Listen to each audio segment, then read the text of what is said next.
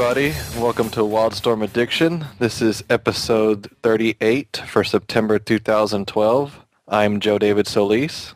And I'm Ben Murphy. And this month we're going to be discussing what we're coming to of the year of the new 52 titles, all the number 12s, which is Stormwatch number 12, Grifter number 12, the newer book Ravagers number 4, and then Voodoo number 12, as well as a lot of other Wildstorm appearances in the DCU 52. And we do give a spoiler warning for this.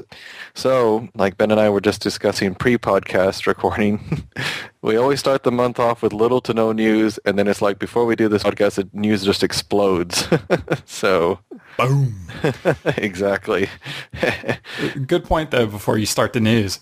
You know, a year ago today, Joe and I were sitting around and we had no idea if we were ever going to do the podcast again, but we got 3 titles dropped on us from Wildstorm in the new DCU.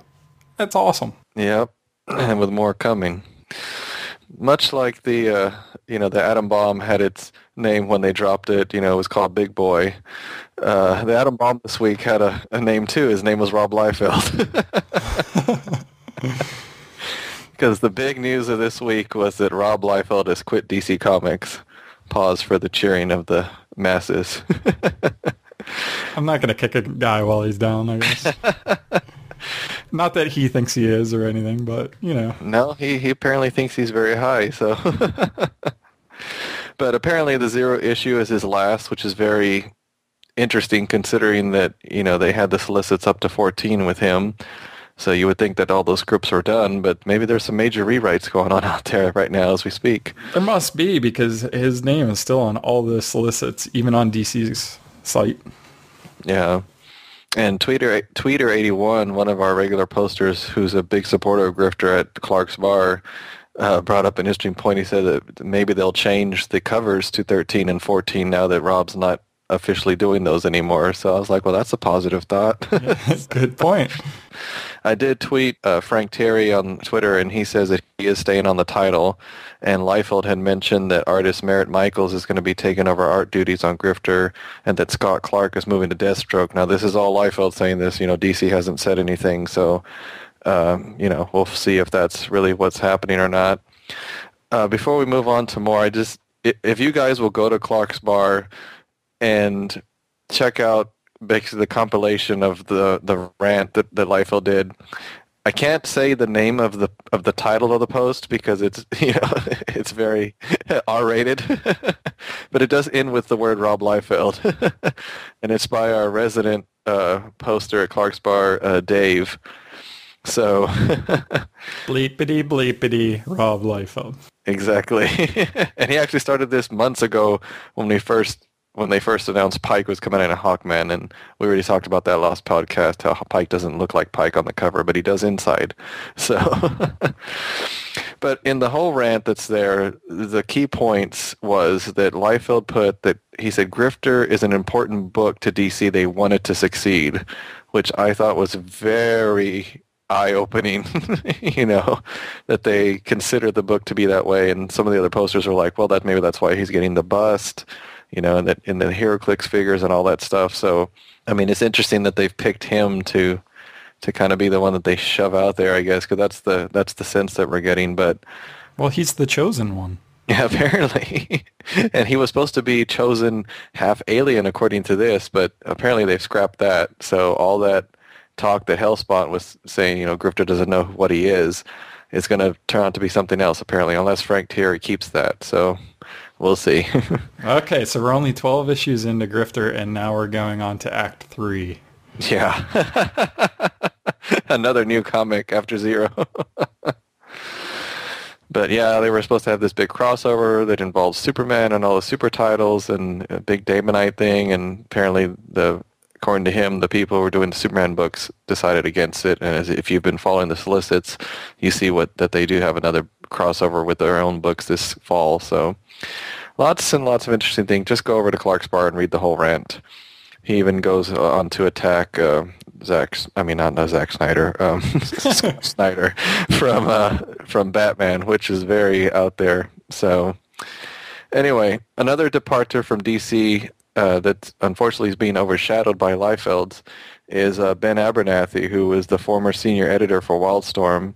He had moved over to DC's digital department and was, overseeing everything there. And apparently he's leaving as well. So it's kind of sad to see him go. I mean, he was really cool when I met him, back at Comic-Con in 2010. I mean, the one time I ever tweeted to him about the New 52, he didn't want to talk about it, so it gave me the sense that he didn't agree with the New 52 and Wildstorm being in it. So maybe him going is something that was coming anyway, according to that, I guess.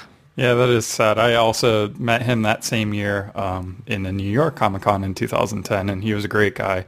I could see, looking back on it, that was the year that Wildstorm folded, and he was very quiet that day, and what he could tell me, and I could just, reflecting on that, I could kind of tell that he was looking at a super fan that he was disappointed, with what was about to transpire. Yeah, but hopefully he'll move on to better things.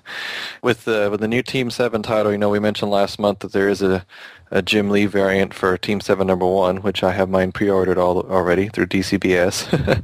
In November, we get another variant for Team 7 #2, which is done by Brett Booth. Another thing for the solicits that we saw for Grifter #14, we're going to see a rematch between him and Midnighter, so that's going to be interesting. Also wanted to mention that we have mentioned in the past that I do help run the Gen 13 DeviantArt Club over at deviantart.com. Even though there's not a Gen 13 book out there, there's still a lot of fans, from the old school, and we do keep them updated that Fairchild is in Ravagers and, that Grunge made his appearance in Superboy. So, they're torn about the New 52 and how Gen 13 is being handled, but they're still fans. So, the club's 5 years old now, and we haven't had an art contest in a long time, so we decided to do a back-to-school theme. So if you'd like to participate, you can head to the club. We'll have the link on our site, but it's gen13-club.deviantart.com. There is no www, and it's free to join. So, also, some new stuff we added at Facebook. We added a new Facebook fan page for Team 7, which is just www.facebook.com/Team7Comic. And the number 7 is actually the number 7. So in case you missed it, there's also Facebook fan pages for Stormwatch, Grifter, Voodoo, and even a Wildcats page, all of which can be found under the like section of the Team 7 page. So start networking all these titles, so hopefully we won't lose any more. Also, this last bit of news I caught by accident because I hadn't been to Comixology in a while. And I noticed that one of the old Wildstorm creator-owned titles, Casey Blue Beyond Tomorrow #1, is up there. It was drawn by former Gen 13 artist Carlo Barberi and written by B. Clay Moore. And it's only 99 cents, and I actually have always wanted to give it a try, so I don't know if I'm going to do it digitally or, you can find the issues pretty cheap. And I'm going to let you pick up this last bit of news because you added this one at last minute, so I'm not sure if I'll do it justice. So that's okay. It really is just a quick blurb. I listen to a lot of podcasts. That's one of the reasons why I decided to create one with Joe, because I love podcasts. And I just happened to be listening to the Twit podcast, which is This Week in Tech by Leo Laporte and his whole Twit army and all the things that he has going on, and they happen to be talking about The Dark Knight Rises and movies, and they got into comics, and it was really only a minute-long blurb. But at the 24-minute mark is when they start this discussion, and one of the guests during that show, Patrick Norton, at Patrick Norton from Texilla, announced his favorite comic book character to be the Midnighter. And this was episode 365, so you can watch it there. It's twit.tv, and check out episode 365, and you can see Patrick. And we might have to hit him up and say, hey, we like the Midnighter too. He's kind of cool. Sweet. It's always good for some good cross-promotion, so... But yeah, I'll let you get into the reviews, because even our reviews have news, as you'll see in the Stormwatch one. So sounds good. All right, first up, Stormwatch number 12, released on August 1st, written by Peter Milligan with art by Will Conrad and Julio Ferreira, and cover by Scott Clark. This issue, other than being fantastic once again, kicks off, and it's a little confusing, but Jack is in Paris, I believe, and he is trying to clean up Paris, trying to work with the city there, and he's kind of confused. There's all these Nefertiti busts scattered about, and he's talking with the engineer, and he's a little confused, and he's even saying that he's a little wobbly, to tell you the truth. Eventually, the engineer asks him, what about the Martian Manhunter? And he's like, the Martian who? So that's where we really start off with this issue. And really, as we continue through here, we jump back up to the Eye of the Storm, and Martian Manhunter is talking with Jenny Quantum. And they have quite the exchange, and she realizes that something's wrong, and he starts kind of attacking her, and she's like a time bomb. She can basically do anything and wipe out the entire universe, honestly. So him attacking her, causes her to scream, and he's really nervous about that because he doesn't know what she'll do. But basically, Martian Manhunter is trying to, as we just noticed, Jack Hawksmoor not having any idea who the Martian Manhunter is. He's trying to go around and wipe his memory, or all of his team members' memories from them of him. And he is actually able to get a hold of Jenny as well out in the bleed, and he was able to wipe her memory out as well. And he dumps her right back into the Eye of the Storm without him, and she's just like, what was I doing again? So it's kind of interesting that he's able to even trick her, and she's a pretty powerful character. Then we go to the Australian outback, and we have the engineer, and she's looking over all these Nefertiti busts, and she can't really figure out what the point of all these 3,500-year-old Egyptian queen, basically, what they're doing all scattered throughout the earth. Apollo's in Rio de Janeiro, Brazil, and he's also trying to do something with the Nefertiti busts, and he's trying to look through them, or use his new powers, which we're not really quite sure what they are. And they're slowly fleshing that out for us, using his halo effect. I assume we'll get to learn more and more about that with each and every issue. Well, basically, the engineer's like, all right, stop showing off or something. He basically is feeling underappreciated by, with his powers. And when he first started, he didn't really have much to give. Really, we didn't really know what he was going to do. And then we flip over to Midnighter doing what he does best, which is kicking ass and not even asking any questions about it. I guess knocking down some henchmen who thought that these busts were filled with cocaine or drugs or something like that, but really they weren't. So they had them. He thought that was a lead, but it wasn't. And Midnighter and Apollo reach back up with one another, and this is where Martian Manhunter comes back into the scene. And Midnighter immediately realizes that something's wrong. Before I can really get into that, though, this is where we finally get some recognition over one of Midnighter's new character traits, or the way that he's being drawn since the start, which is the huge spike on his chin in his new uniform.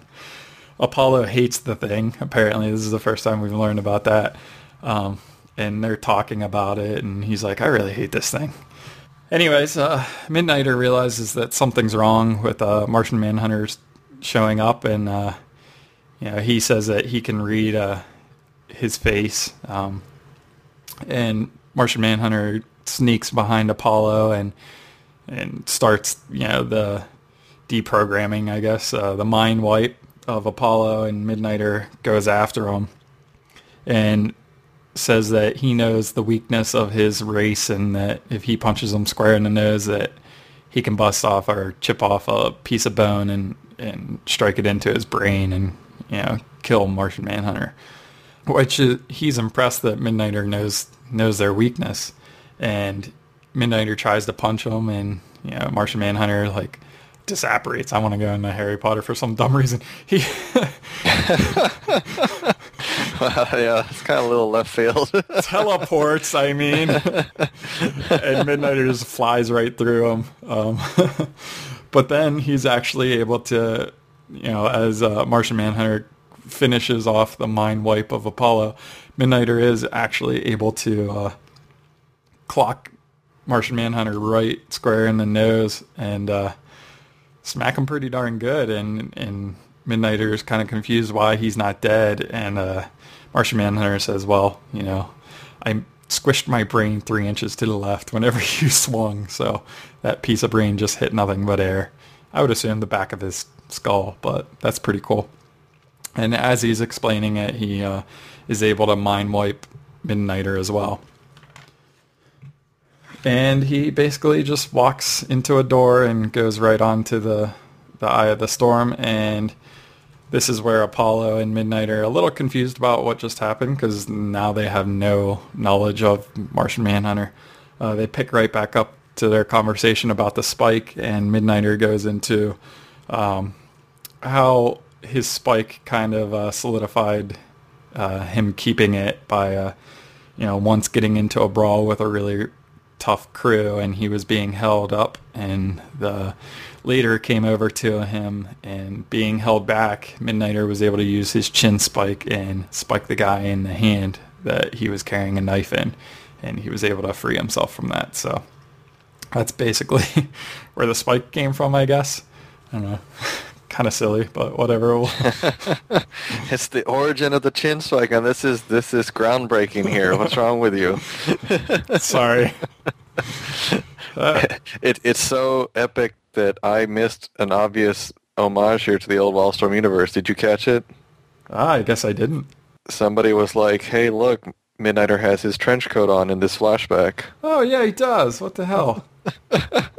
I totally missed that too. Somebody on Clark's Bar posted that. Well, he's very blue here, so it could have easily been missed. But yeah, you're right. 2 panels, his trench coat's on. Good call.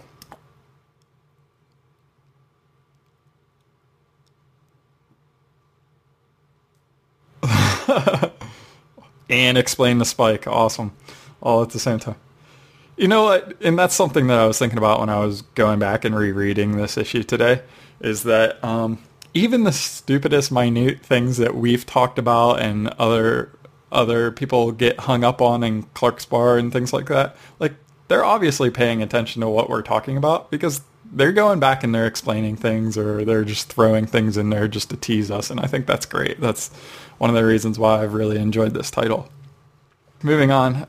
As Martian Manhunter passed through the door, he realizes that it's taking him longer to teleport than normal, which I would assume it's instantaneous. That's how we've always understood the door technology to be. But even if it was less than a second, he would already realize that something was wrong. And basically, he hears a voice, and it's the Dark Shadow Lords that control Stormwatch and run Stormwatch, summoning him. And basically, they're going. He goes to their realm, which they actually say. Is this the first time they've actually said where they are? The island of Avalon, which is the Shadow Lord's homeworld. So we get a lot of info about these guys in this one scene. Yeah. So Martian Manhunter gets plunked down onto their world, and he only sees 3 of them, and he knows instantly, hey, there's 4 of you. Where's the other one? But basically, the gist of what's happening here is that the Shadow Lords are like, hey, what's going on? We know that you're mind wiping all of your teammates. You can't just leave Stormwatch. That's not how this works. And I was actually kind of surprised because they let him go rather easily. And I guess I don't know these characters, but it seems to be the way that they work. You're all in if you're in Stormwatch, because they killed Adam 1 without even a thought, just for not leading appropriately. So I know that right at the end here, they come to an agreement that they do want to call upon Martian Manhunter sometime in the future to do a favor for them, no questions asked, and that's what they agree upon, to allow him to leave Stormwatch. But they're very true to their word, because they want to keep Stormwatch's secrecy in order to protect that organization from, basically keeping Earth safe. So, kind of surprised about that. Well, something tells me that Martian Manhunter might have preferred dying before owing them a favor. So, right, I'm sure that favor is not going to be a light one. So we go back to the Eye of the Storm. And here's another thing that I wanted to point out, and I don't know if you noticed this, but it's been issue upon issue upon issue since we've seen Charlie, the consciousness of Stormwatch, basically the Daemonite that's kind of trapped in there. I reread this today, and I was like, man, where is he? Because we haven't heard about him in a while, and there's been no beef between Engineer and him, so it's kind of sad. I don't think Peter Milligan has addressed that in his run. I think that was only in at the very end of Cornell's, and then Peter Milligan used it. I mean, I'm sorry, Paul Jenkins used it in his 2-issue run, I think. Yep, he did. Huh. Yeah, that is interesting. Anywho, and Martian Manhunter comes back on the scene and is talking to Engineer. And Engineer is still frustrated about these Nefertiti idols that have been scattered throughout. And the Engineer was in on Martian Manhunter wiping all the teammates. She knew what he was up to and was prepared for this, and also prepared for this moment because they have their final discussion. He also brings up Harry Tanner and his relationship with her, and he still senses, that's a sore subject, but she's like, don't forget about him, don't quit your search for him. And he realizes that she's still in love with him or still has feelings for him, and that he hurt her pretty bad. Anyways, he asks her, do you want me to wipe that from your memory as well? And she's like, no, I can deal with my own pain, thanks. And anyways, they have that nice exchange, and then he mind wipes Angie as well, which has to be pretty impressive because she's pretty much all wrapped into the technology of the Eye of the Storm as well. So does that mean that he erased all traces of him from their files? I don't really know, because how else would she not know of him after that point? Yeah, because you figure the ship would keep records. Exactly. You would hope that he took care of that. So he would have to in order for her to forget about him and his role in that organization. And this is where we shift over locations, and we go over to the Himalayas, and we see Justice League International, and we get Booster Gold, and is that OMAC, and the Green Lantern. Yeah, Guy Gardner. Somebody pointed out to me, or somebody pointed out online that the artist drew Booster Gold in his pre-New 52 costume. He's got a newer costume in the New 52. I kind of noticed that as well. I thought it was interesting. It's like, oops. Not get the memo, or was it just a tease? A wizard did it. We always joke with that. I don't know if you've ever seen that Simpsons episode with Xena. They ask her, it's a super fan asking her about a certain episode, and since she doesn't, keep up with the episodes that well, she just like, a wizard did it. And he's like, but what about it? And she's just like, a wizard did it. Anytime you can't explain it, a wizard did it. So that's what happened to Booster Gold here. All right. Anyways, they're in the Himalayas, and they're also looking at these Nefertiti busts, and they're kind of theorizing that it's some person's sick joke, but they don't really know what it is either. And then we get some dialogue over top, and we're actually listening to Harry Tanner and the projectionist in Antarctica, and she's looking over. She's actually looking at the fox, and he's all tied up and spread out, and he's got a really weird glowy thing in the center of his gut, and that's really creepy. But basically, Harry Tanner and the projectionist are having a conversation with each other in the room, and the projectionist is inside of the fox, and he made like some sort of portal or into a gateway, basically is what they explain it, into another dimension, and Harry Tanner's in there. It's really weird, and he's actually the one that spread all the Nefertiti busts around the Earth, and he found the danger cache in Mexico that actually Martian Manhunter alluded to a little bit when he was in the Dark Shadow Lords, their world, because that's where one of the Shadow Lords was lost, I think is what they were talking about a little bit there. Anyways, Harry Tanner's in this other dimension inside of the fox, which is kind of creepy. And basically, he is going to pose as the fourth Shadow Lord when he returns. And he says, he who controls the Shadow Lords controls Stormwatch, and that's what we end with, a big, huge spread of him inside this other dimension, which is inside the Fox, which is crazy to me. That's like Grant Morrison type stuff. Make your head explode. And this is where we end this issue, which is another freaking epic issue. Oh man, can't get over Stormwatch. Every stinking issue from 1 to 12, and we can't wait until next month's issue 0. Woo! What a ride. Yeah, that's why I can't get over that the sales just can't pick up, man. I'm like, it's a good book. I don't know why people are not reading. I mean, out of all the books we cover, I mean, this is the strongest one by far. You know, we realize that some of the other titles have their problems, but this one is a strong book. I mean, any way you look at it, it just is. You know, we always talk about the high concepts that they put in Stormwatch, and this one was kind of like, it was like teasing that with the Nefertiti thing, because you were trying to figure it out along with the characters, but that wasn't the focus of the issue. It was the whole, you know, Martian Manhunter's decision. So that's what made this, you know, it was kind of heartbreaking at first, you know, when he decides to mind wipe Jenny and she realizes what's happening, and then when he finally does, and then it just kind of spirals from there, you know, through each of the characters. And I mean, they each reacted appropriately. I mean, you know, he was able to take out Apollo first because Midnighter, you know, like you said, detected it first. And I love the confrontation between him and Midnighter, you know, as you were talking about earlier. And it was just so appropriate. And yeah, and Midnighter tells Martian Manhunter, you know, I'll never forget this, right before he wipes his mind, which is awesome, because you don't know. You know, Midnighter's got a lot of stuff going on inside him. He might be able to remember it. And if he does, that would be awesome, because, yeah, I mean, it's just so many things. And yeah, the whole thing with the Shadow Lords, I mean, them intervening in the middle of this, it was just, everything just fit perfect. Everybody reacted exactly the way you would expect them to. You know, nobody was out of character. It didn't feel forced at all. Even the little thing at the end where Angie knew what was going on, you know, I accepted that and her reasons for doing it, and it was just a really. I mean, I was sad to see Martian Manhunter go, because to me that's not going to help the sales of the book either, because I'm sure there's a lot of people who are following it just because he was in it. Right. You know. But man, what an exit.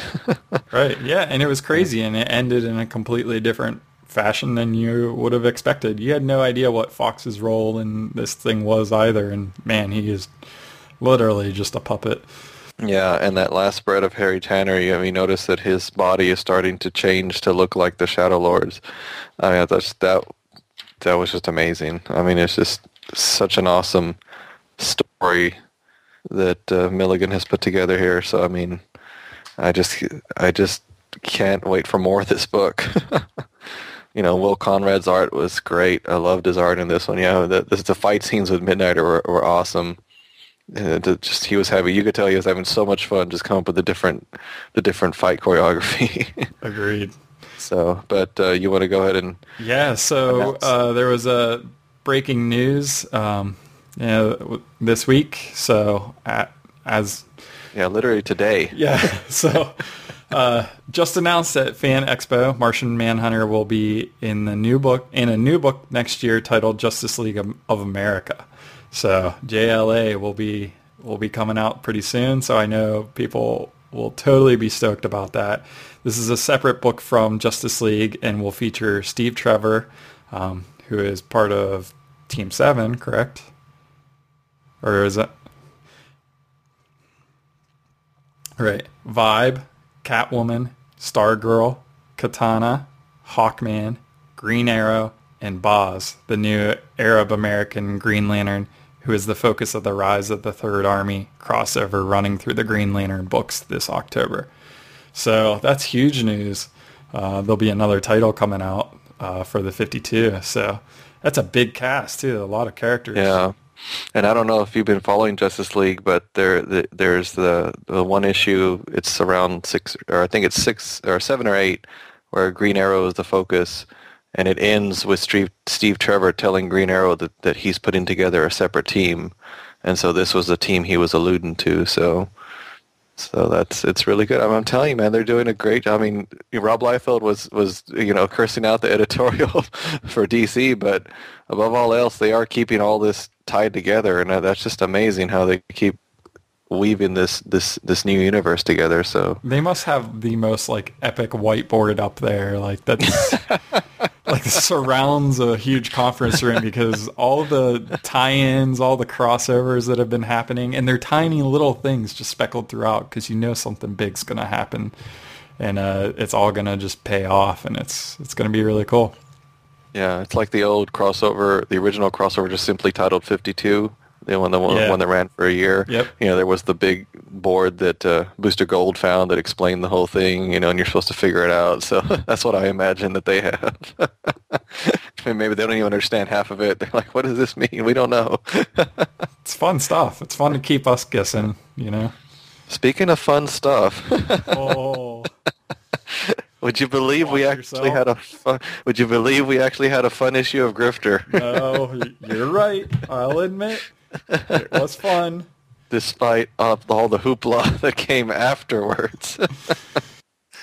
But anyway, so we're moving on to Grifter number 12, which was released on August the 8th, which is written by Rob Liefeld and Frank Terry with art by Scott Clark and cover by Rob Liefeld. And I'll start with the cover. I actually did like this cover out of all the ones he's done, which just kind of seemed, like he finished in an afternoon, on a napkin in a restaurant. This one, even though it doesn't really have anything to do with what happens in the issue, it's just, I don't know. It's actually a good cover, so I'll agree. And the artwork, as soon as you turn that cover page, you're just like, oh, thank God Scott Clark's back, because it's awesome.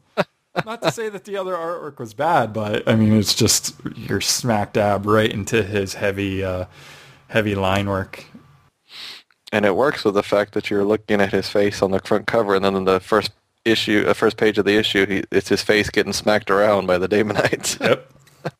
So, but yeah, basically we just pick up from the last issue where, Cheshire had betrayed Grifter and Deathblow and brought them to Hellspawn, and so they're on the Damonite ship, and they have decided not to kill our heroes, of course. Of course not. Of course they're not going to kill our heroes. Well, Hellspawn just kind of justify it later why he didn't. So, I mean, I still don't understand why he didn't kill Deathblow, but if Deathblow retains his powers from the old Wildstorm universe, he would just come back anyway, so. That's right. But yeah, basically they're just discussing this whole plan, and that this whole thing about the Damonites, according to the way I understand it from reading this and Voodoo and the other ones, is that the Damonites basically had what seemed like a civil war. And there's some Damonites who want to follow the prophecy, which I believe is Hellspawn's group, and some Damonites who don't, who is the other group that I think they're the ones who created Voodoo, if I'm not mistaken. I'm trying to keep it all straight. But, that's the whole thing that Hellspawn here is continuing to talk about that, and that they're still prepping the way for an invading Damonite force, which I don't know if that was going to be that crossover that they were talking about, but I would hope that eventually they would do some sort of big crossover with the Damonites, because they're just keep building and building to the invasion. It has to happen eventually, Right. And yes, as we get Scott Clark back, we get him drawing Hellspawn, and he does an amazing version of Hellspawn. So this and Singe, oh, he's such a cool character. Who again, his mass keeps increasing and decreasing. Real quick side note in that Liefeld rant from earlier, he did mention that DC is also pushing Hellspawn. Remember how you were talking about Hellspawn being the biggest slut of the New 52? He's all over the place. Yeah, and we'll find out that he's going to continue to be that way as we get into some of the other appearances. But they want to make him a big threat, so that's really cool too. I'm glad that they're doing that. So we'll see in some of the other books how he's going to continue to be a problem for the DCU. So, but yeah, I mean, I'm just going to kind of glaze through this because the gist of it is that Hellspawn confronts Grifter, and apparently Hellspawn's thing is he's trying to recruit people to help him, because we saw in the Superman issues he was trying to recruit Superman, and of course Superman didn't agree. So here basically he's trying again, but this time with Grifter, and he's basically, like I said, the Damonites are split, so he's trying to tell Grifter that they share a common enemy, and Grifter finds this amusing, and of course this angers Hellspawn, but Deathblow's there, and basically this is the part where I guess Grifter reveals that he's pulled a grift on them. Basically he's telling Hellspawn, that he wanted himself to get captured so that way he can get close to Hellspawn and learn about everything, and this is where Grifter goes Bruce Leroy times 10 in this scene, where he basically unleashes, his new powers on Hellspawn, and no, I'm the master. exactly.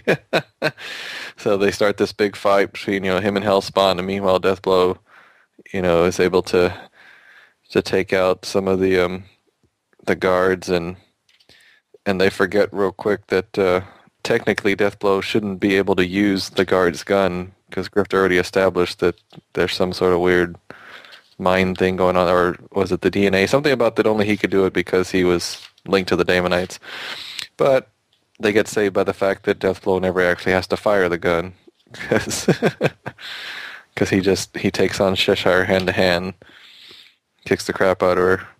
And I love this scene where it's almost like Frank Thierry and they realize that Singe is not a top rated character either, but he gets in between Grifter and Hellspawn, and Grifter basically just shoos him out of the way with one finger, till it TKs him off screen. It was worth it for that. Yeah.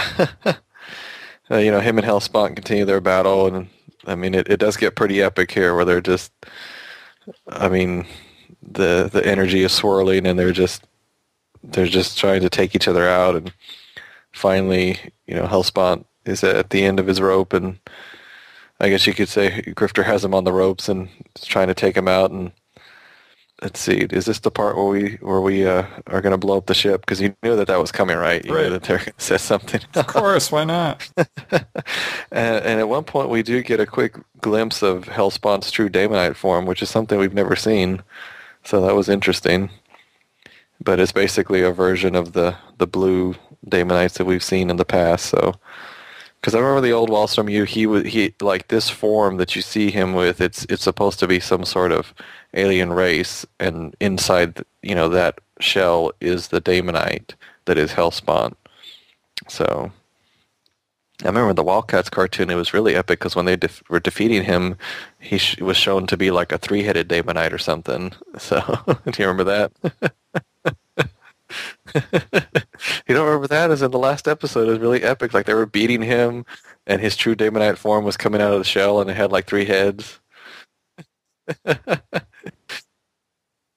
That's right.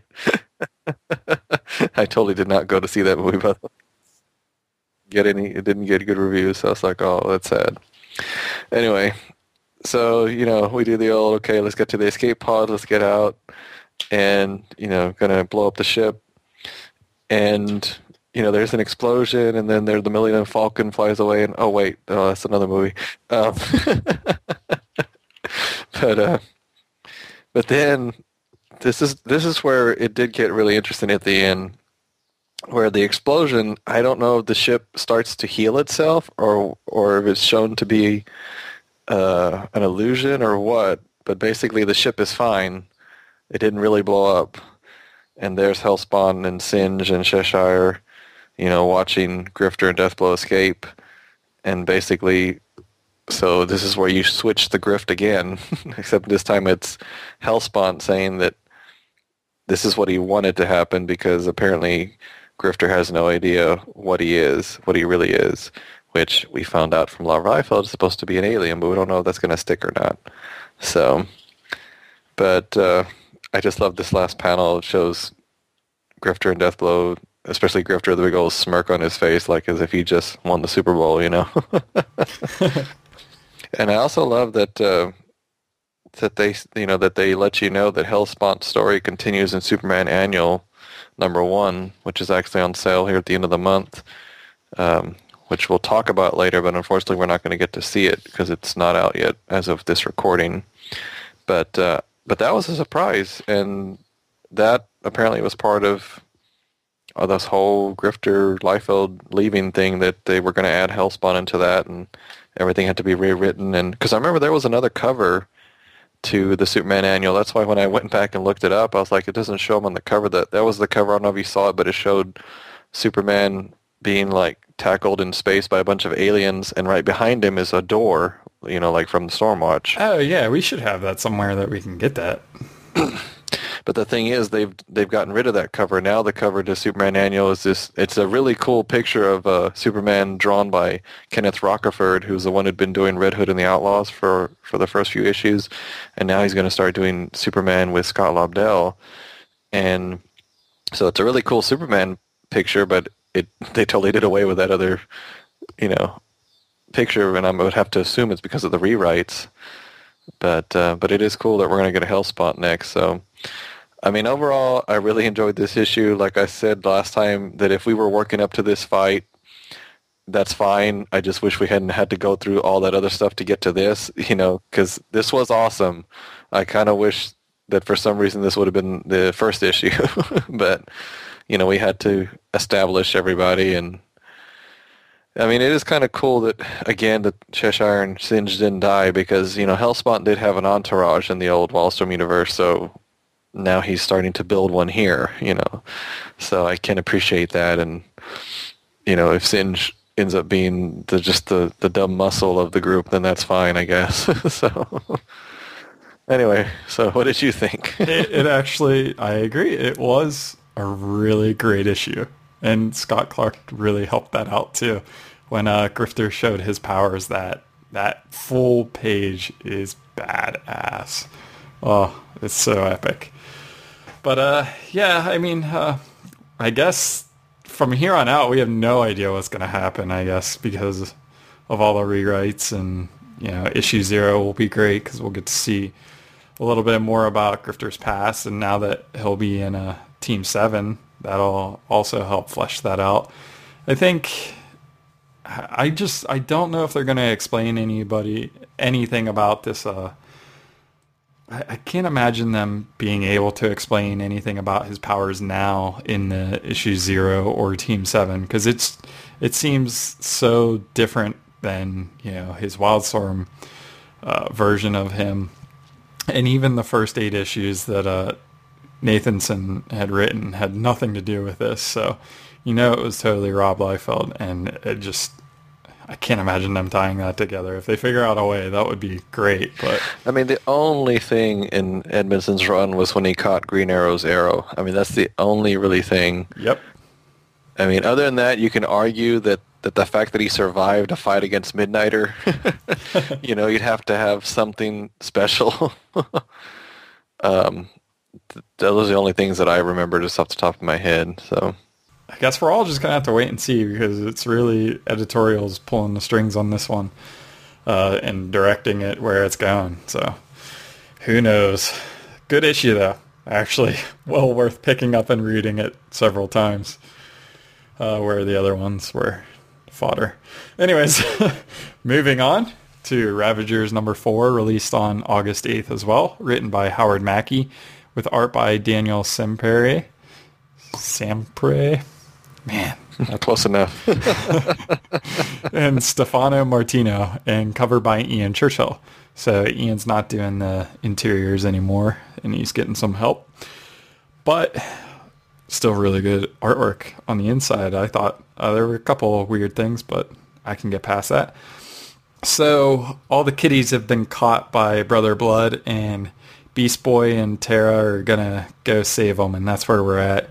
And Beast Boy is talking about how things have been quite different since they've left the Nowhere facility and where they've been. And we flip over to Tara yelling at Beast Boy, being like, why are we bothering to go after these chuckleheads? They wouldn't they wouldn't have come back after us. And the whole time Beast Boy is transforming into like a saber-toothed tiger, and he's always red, so it's a big bad red saber-toothed tiger, and he's taking on, those muscle men is what I want to call them, but those were little toys in the 80s. They didn't have their flesh exposed like these guys. Well, some of them, a lot of them were like pink and purple and whatever. They were awesome. I love that toy. But I digress. Anyways, so the whole thing is what we learned last issue is that Brother Blood is trying to get to the red. So he has Thunder and Lightning and Ridge and Caitlin Fairchild all tied up down in his lair underneath this church. And that's where Beast Boy and Tara are right now. They're on their way to the rescue, basically. And Brother Blood is talking weird and stuff and talking about how he needs to get to the red and conferring with his weird witch doctor ladies. There's 3 of them. And the people that they have tied up right now all have powerful blood, but he's still missing the key in order to get to the red. I really need to go back and read Animal Man and Swamp Thing to kind of understand what all that means, but it's pretty epic. Otherwise, I'm enjoying it because. Oh, you haven't got them yet? No. Well, Swamp Thing trade doesn't come out until this week, so no, I haven't backtracked to get all the issues. Anyways, Tara up above is able to tunnel Beast Boy and her down through the earth down to the underground grave or cave dwelling where Brother Blood is having his ritual and keeping all the other teens trapped, all the other Ravagers trapped. And, he apparently has a sense of humor because he's like, you guys know we have stairs, right? Oh, well, we didn't like that old dusty church anyway. So they come crashing down with all the rubble with them. And Beast Boy immediately is ready to go after Brother Blood here. And Brother Blood's like, hey, I remember you. You're the one from the dream.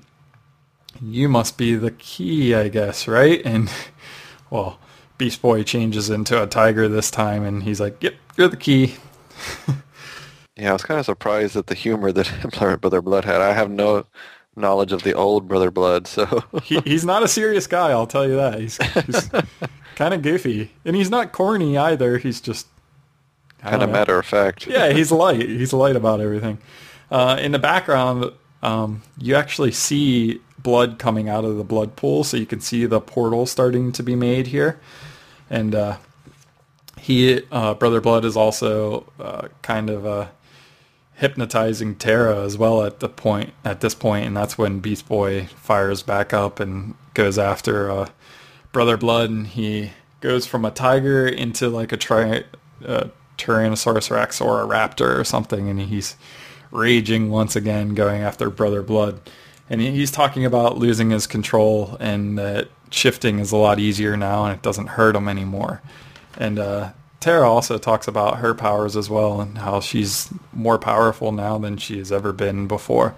That's why she's able to transition them down into the earth so easily. Anyways, we go to the 3 witch doctor ladies, and they're creating the portal just with the Ravager's blood. And even Lightning is still kind of hypnotized by Brother Blood, and she's like, no, we can't defy him. And Ridge breaks out, and Caitlin looks like she's ready to break out. Anyways, Brother Blood tells his acolytes to bleed them, and basically this is when the epic fight starts. So all the Ravagers break loose, and they start punching all the muscle men again. And worst job ever. Right? And Caitlin, wow, there's this spread with nine panels, and it really harkens back to traditional Silver Age and Golden Age comics where the panels are really small and tight together, but they're kind of askew and torqued, and it just works really well for this fight scene that's going on. The fight between Beast Boy and Brother Blood, and the fight between the Ravagers and the Muscle Men. It's really epic. And then even still, Lightning actually is able to break out of it a little bit, out of his trance, and she tackles one of the witch ladies, and she dives right through the blood portal into the red, and one of the witch ladies is like, "Oh, that's very bad, very bad. Nobody but you was supposed to enter the red," and Brother Blood's kind of pissed about that. So obviously that blood portal wasn't going to last without the key. It wasn't going to stay open very long, so it closes down, and everything starts crashing down, and Tara's able to like kind of smother Brother Blood with all the earth around him and everything, and able to get everybody up to the surface, I suppose, rather easily. And that's the end of that fight. And it was brief, only a couple issues long, but it was cool, and we got to see some cool people. So I'm excited to talk about that a little bit. And we basically bump over to Los Angeles, California, which I guess is where they are at anyway. And they're all kind of limping away, and Caitlin's leading them, Ridge behind them, carrying Thunder on his back, and Tara and Beast Boy are kind of walking each other as well. And this is where we get some more of Caitlin's monologue, or her diary basically, and talking about how savage all of them were down there, and they had no thought about their lives or the lives of others, no fear in any of them, especially in Lightning, who obviously had no fear, just taking off and jumping through that portal, not knowing where it was going, and taking another person out for them. So they're able to basically take care of themselves, but that makes her really nervous. She doesn't know that she can actually lead them, because they're all pretty savage themselves. And they're on their way to a safe house that Caitlin's been talking about for a while here, and then they run into this tornado, which is actually another character that we get introduced to here. Do you know who this guy is? I did not at first, but somebody I was trying to find who told me, but it's his original character name is the Chief, and he's from Doom Patrol. Ah. Yeah, and this is his first appearance in the New 52, as far as I understand. Okay. So Caitlin knows him from, I guess, from their time at Nowhere, and she calls him Niles Calder. So yeah, that's his real name. And he's wearing a jacket that's all lit up, just like, you know, a lot of the other Ravagers. Which, one thing I noticed, and I don't know if you noticed it, but, you know, the last issue they were having fun in the lake there, swimming around, and they noticed that those lights and everything were embedded into their skin. They weren't part of their outfits, and that kind of freaked them all out. But if you notice the artwork this go around, Tara and Beast Boy, the light that they got from Nowhere, the stripes, were actually on their uniforms, not on their skin, because Beast Boy doesn't inherit that trait as well. But anyways, we could talk about that in a little bit. And here we end the issue as Niles introduces somebody else to the Ravagers, which is Superboy. So Superboy is back to meet the Ravagers, and they haven't met since their escape from the Nowhere facility. So in 60 days, basically, after the Zero issue, we'll meet back up with Superboy and the Ravagers to see what happens there. But that was their little stint with Brother Blood, and now we have Beast Boy and Tara back on the team, so they're reunited. It's a pretty cool little arc. I'm pretty stoked to see. The Zero issue will be a little odd. I wonder what kind of information we'll get out of that, since, you know, the Ravagers, I mean, all the backstory for the Ravagers was the culling, and then the Ravagers was their escape from the Nowhere facility. So the Zero issue is kind of a little odd to me. I just hope that we get a lot of details that were kind of glossed over in that mini series, basically that crossover, and then, you know, from there on out, maybe we'll get to see a little bit about, you know, what happened to all these other characters, because obviously we were introduced to Ridge during the culling crossover, so we don't know anything about his past or Thunder and Lightning as well. So yeah, maybe we see about their time in the Nowhere facility. Cool issue, though. I was going to say I was kind of surprised that the whole Brother Blood thing seems to have wrapped up pretty quick, but I don't know, maybe it's because they're kind of running into all these other crossovers that are going to happen, because Beast Boy in that issue number 5 that comes out after Zero mentions that he is going to be affected by the big crossover between Animal Man and Swamp Thing, which is Rot World. So maybe that's what's happening with this, is that maybe they weren't necessarily going to go in this direction. Maybe they had to wrap up the Brother Blood thing quicker than he wanted to. There's no telling. I guess it ended up working out because that way it's not dragged out so much. It's probably just a big tease because they have plenty of time next year to go back into it. Yeah. But yeah, I get what you're saying. It was interesting that they picked Beast Boy and Terra as the focus for the Zero issue, but maybe it's like you said, they realized, hey, we told a lot of this in the culling. Do we really need to tell anything else? And they're like, well, Beast Boy and Terra kind of showed up at the end. We didn't tell anything about them, so... So, but yeah, I liked the issue. I mean, I was kind of disappointed that Ian Churchill was enjoying it, but yeah, the fill-in artists weren't bad. There was some more manly-looking Caitlin Fairchild shots. In some of the distant shots of her, she looks kind of busted. I don't know. Yeah, the best picture of her is in the epilogue. I gotta say it again. This is all my friend's fault. He's got me thinking about that now. It's epilogue, whatever. Oh, it's not epilogue? No, you hush. Don't encourage him. He's going to be listening to this podcast. But yeah, to me, that's the best picture of her. So. But yeah, I get what you're saying. But yeah, I mean, there's not really much for me to say one way or the other. It was just a solid comic. I'm enjoying it. It's another one that, like, it had strong first sales, especially being part of the, what was that, the second wave? Yeah, the second wave of the New 52. And then it just had a harsh drop, and I think it's just because people don't know what to make of it. And I mean, I actually enjoy the fact that it's the most unique out of all the ones we cover, because we don't know what to expect because of the mix of characters we have here, you know, new, old, redesigned. I mean, there's just it's just I think it's the most unique book we cover, honestly. So, but I think that scares some people, and it's unfortunate. You want to take a wager on when we'll see Alex Fairchild show up and school his daughter about leadership? If he survives Team 7, right? Exactly. So there's no telling who survives or doesn't survive all that. Yeah, he didn't last too long in the original, did he? No, he did. But it's mainly because he stayed in hiding for so long. As soon as he came out, boom, gone. Anyway, so yeah, I'm still enjoying Ravagers. Hopefully y'all are picking it up.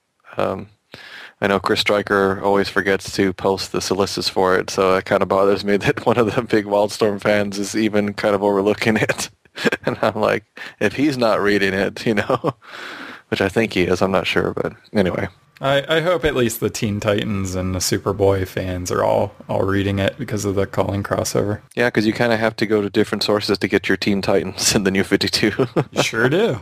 They're not all in one book, so we'll go on to the last title we're covering tonight, which is Voodoo number 12, which was released on August 22nd, written by Josh Williamson, with art by Sammy Basri and cover by Paolo Sicchiera. I mean, no, that's not right. It's actually by Sammy Basri, because I forgot to change that in the notes. Oh, way to go. He finally gets his first cover. I know, that's the thing I put in my written review. I was like, I can't believe. I actually had to double check. I was like, is it really Sammy Basri? And I was like, yep, sure enough. It is him. It only took 12 issues. It's okay, it was worth it, and hey, it actually made sense. Look, they're fighting. Yeah, I know. It made sense with what was going on in the interior, not like some of the others. You know, but Paolo Sicchiera got better about it. I'm sure part of it was just them being like, hey, we need a cover. Well, what's the issue about? Just make a cover, you know. Those stinking Wildstorm addiction guys keep complaining that it doesn't make any sense. Right? Yeah, because DC really listens to us. You know, they did make that, you know, Rise of the Ravagers trade just for us. It's coming out, so. So for all intents and purposes, this is the last issue of Voodoo. I mean, we do have the Zero issue next month, but this one reads more like the last issue. I mean, the Zero issue is probably going to hopefully answer more about her origin, which has gotten very convoluted. Or her origin. What's up? Nice. I'm on point tonight, folks. Yes, yes, you are.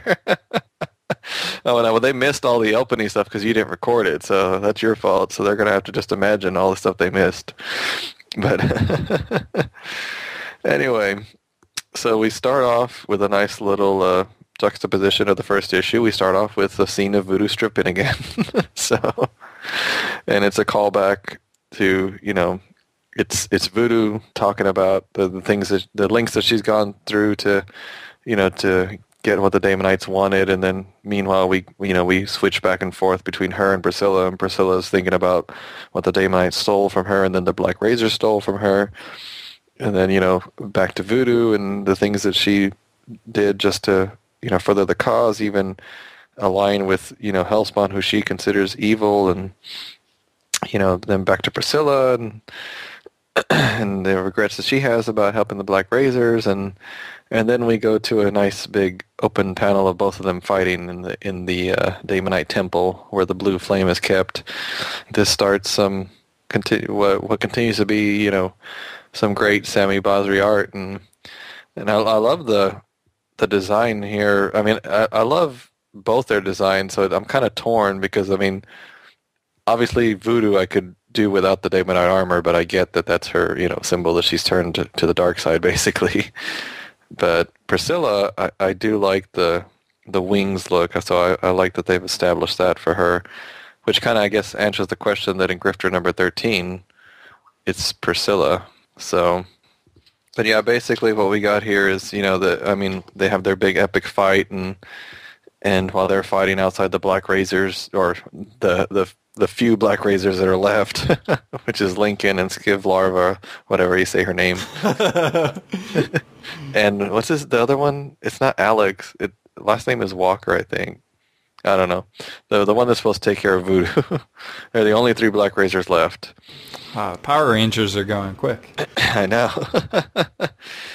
And then in the middle of the Voodoo Priscilla fight, she mind links with Voodoo, and we kind of get a recap of everything that's happened, the cloning and the training, and we even get a nice little flashback of Blackjack and Agent Fallon when they were still alive. And they go on this little surreal journey through Voodoo's mind, and Priscilla gets Voodoo to smile, and for a second there you think maybe she's going to listen, but of course, no, she doesn't listen. She basically tells Priscilla, screw you, I'm going to do what I want to do for the Daemonites, and she goes and takes the blue flame weapon, and she's going to use it, and then we get one more appearance by Ben's favorite character of this series, Maul Stone. Yes! I'm telling you, he made this little arc here. It's so worthwhile. He's awesome. Yeah, he basically played Gandalf at Helm's Deep. He showed up. He's the cavalry. So, he takes out Voodoo, and apparently he dies. I'm not sure, though. I think we see him later.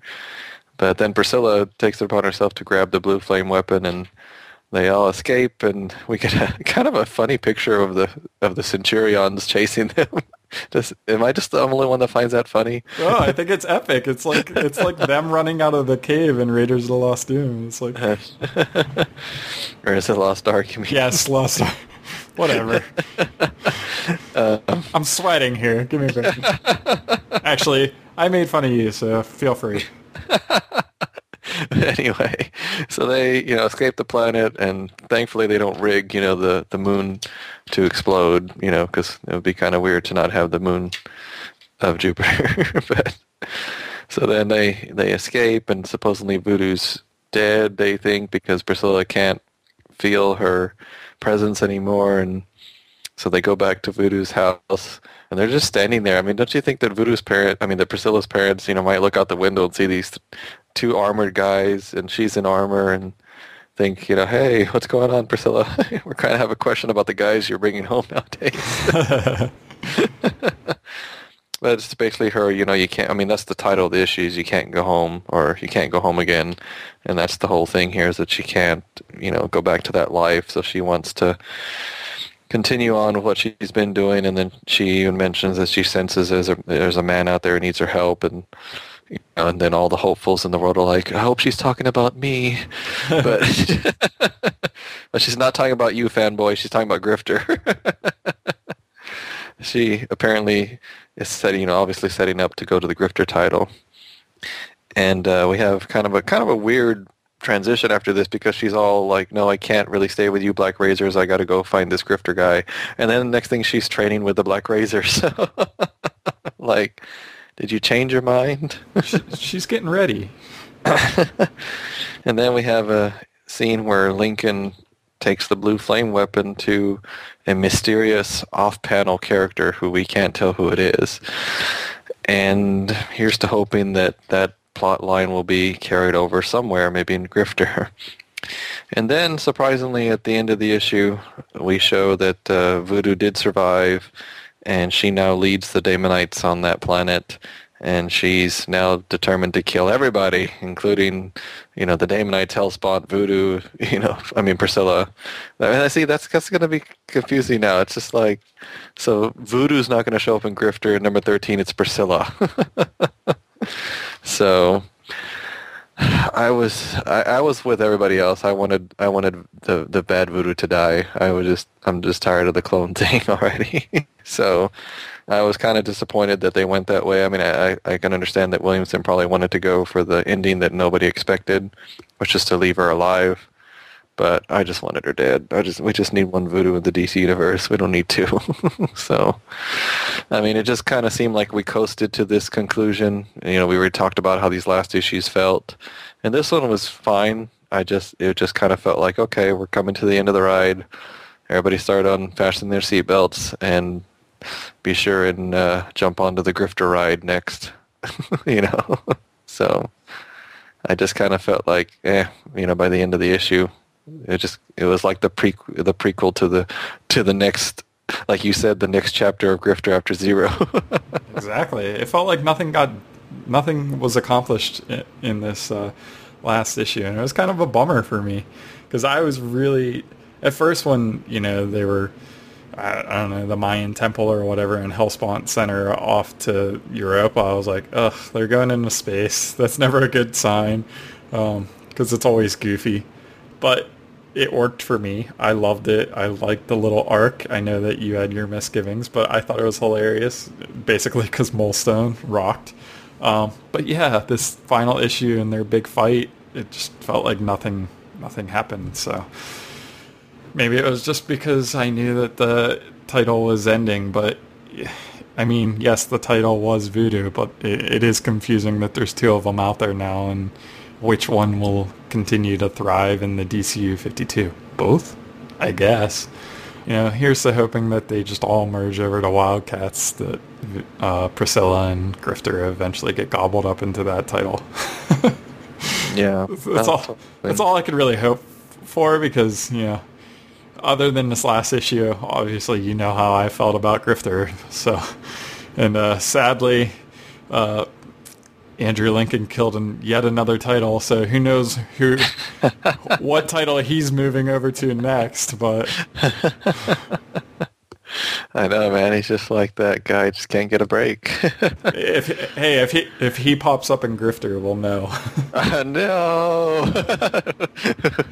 We'll do the Darth Vader scream together if he does. Right. Anyways, we need to wrap up because we are long overdue, but let me give you an update on some other Wildstorm related sightings and tie-ins from the DCU issue number 12s this last month. So August 8th, Deathstroke number 12 came out, and that was Deathstroke and Zealot versus Lobo. And Zealot's playing quite a bigger role over in that title than I had expected, so it'll be interesting to see what happens now that Rob's not here, what they do with her. Maybe that's why the rewrites are happening, because he basically pulled in all these Wildstorm characters, and now they're like, what do we do with them? Wildcats. I know, right? Deathstroke was pretty much like the Michael Bay movie of all these titles, I just kind of enjoyed it for what it was. I mean, he even has Deathstroke, kiss Zealot at the end. I'm like, really? So whatever. You're trying to get those two to hook up, Give me some sugar, baby. August 22nd, we had the Savage Hawkman number 12, and this was Hawkman versus Pike. And Pike reveals that Damonites were harvested to serve the Cherubim, and the Cherubim appeared to have lost that fight, and Hellspawn and the Damonites were going after Thangar next, which was basically the home world to Hawkman's nth metal, correct? Yeah. Yeah, that's about as much as I know of Hawkman too. So. Yeah, not very much. And he mentions the Bleed, which has the sentient air cycle called Spartan. So that was basically just a motorcycle that Pike was riding, which looked like a air speeder in Star Wars a little bit. It's called the Spartan, which was interesting. Yeah, this title ended up being a lot more important to Wildstorm fans than I thought. And like Dave at Clark's Bar mentioned, he's like, this origin is surprisingly almost identical to the original from the old universe. So whether you like it or not, that's probably because Liefeld had his hands on it. So we'll see if it sticks. Next, we had August 22nd, I Vampire number 12, which this was verse Stormwatch. And I haven't picked up this title ever since the new 52 started. And this issue was awesome. It really makes me want to go back and either grab the trades or go back and dig for all the single issues because I loved it. I thought it was so sweet. And I know that this creative team is the only like known creative team that started the new 52 titles. So I thought that was interesting, and I really liked where this was going. I don't know if we're going to see Stormwatch in issue 13, if this did wrap it up, because it was really confusing to see what the conclusion of Stormwatch's role was in this. I doubt they just left after that. But did you happen to pick this up? Oh yeah, no, I did, and I read one issue of it early on, like 2, 3, or 4, somewhere in there. A friend of mine had one, and it's a good book, and it's gotten some good reviews. But yeah, one thing I appreciate about this one is that even though we came in literally in the middle of this huge battle, I understood everything that was going on. I mean, he did such a good job of catching you up if you were literally just like us picking it up just because Stormwatch was in it, So I really applaud the writer for that. Really good job. Yeah, I'm really curious to go back and see because I'm real picky about my vampire stories, but this one seemed interesting. So yeah, it really does. And then finally, next week, sorry, this probably won't be out by the time this comes out, but go ahead and pick it up anyway. August 29th, Superman Annual number 1 is releasing with Hellspawn being in there as well, since we've seen him in and out of the Superman title. And you also get the glimpse of the Damonite homeworld, which will be pretty cool because we haven't seen that yet in the new 52. Yeah, a lot of stuff there. Some upcoming releases we have in September, because September is 0 month, so basically everything is issue 0. So we get the 0 issues for Stormwatch on September the 5th. We get 4 issues on September the 12th. We have Grifter, Ravagers, Deathstroke, which apparently is going to talk about his history with Team 7, and then we get Team 7 number 0. So I'm going to have a heck of a time getting all these out in one day. So we may or may not get all these in one day. I don't know yet. I'm trying to plan this. I'm trying to be strategic. So that's okay. We won't mind if you don't. We understand. I know. Thanks a lot, DC. Why don't you take us into consideration when you do your schedules? Hey, if it were up to them, they'd be wanting you to buy all 52. So yeah. And then the last issue of Voodoo comes out in September the 26th. And as far as I understand, the Hawkman 0 doesn't have anything to do with what we've been following so far. So still not sure if I'm going to pick that one up. And remember that all these books are available digitally either through DC Comics website or Comixology.com, the day and date every Wednesday, which, by the way, Comixology chose to follow us on Twitter, which that was a really nice surprise. They did indeed. That was cool. So, anyway, why don't you take us home, Ben? All right. We just wanted to give another shout out to Chris Stryker of the Authority.ws and Stormwatch.ws websites.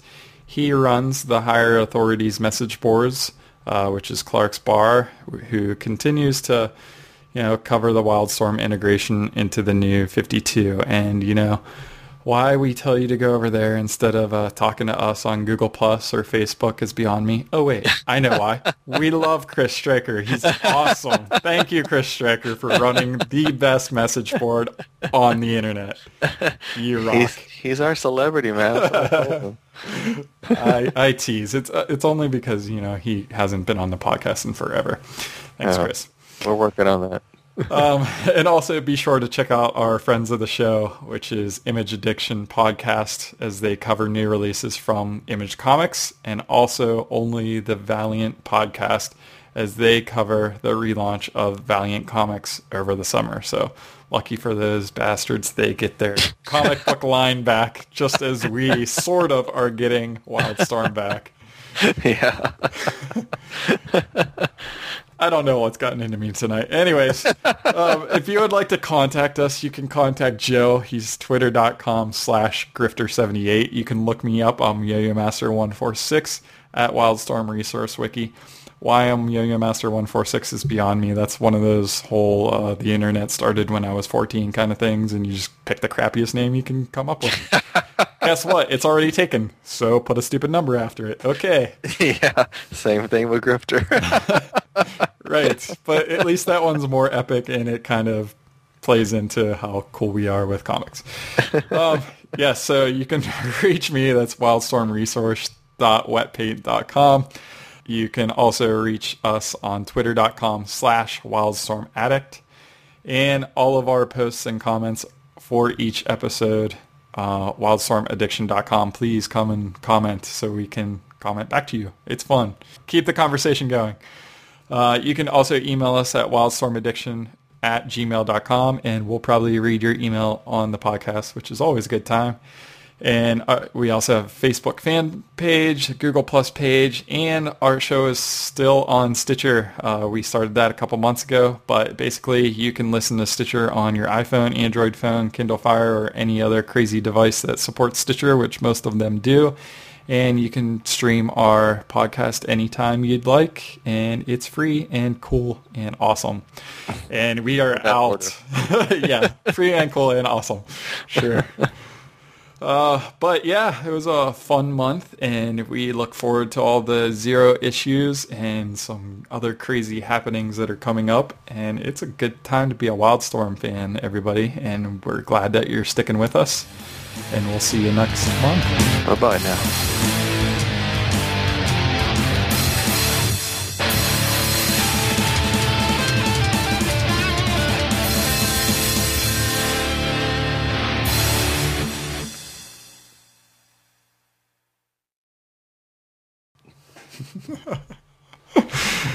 Wow.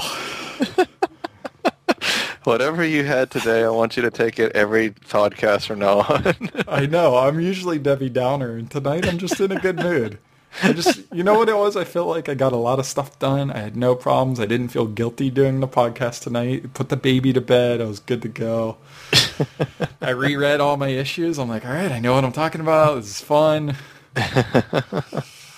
Sweet. Snort some crack, cocaine right up in the nostril. I knew that was the main thing right there. Yeah. I was waiting for you to admit it. So. Oy vey, 9:30. Wow, what a night.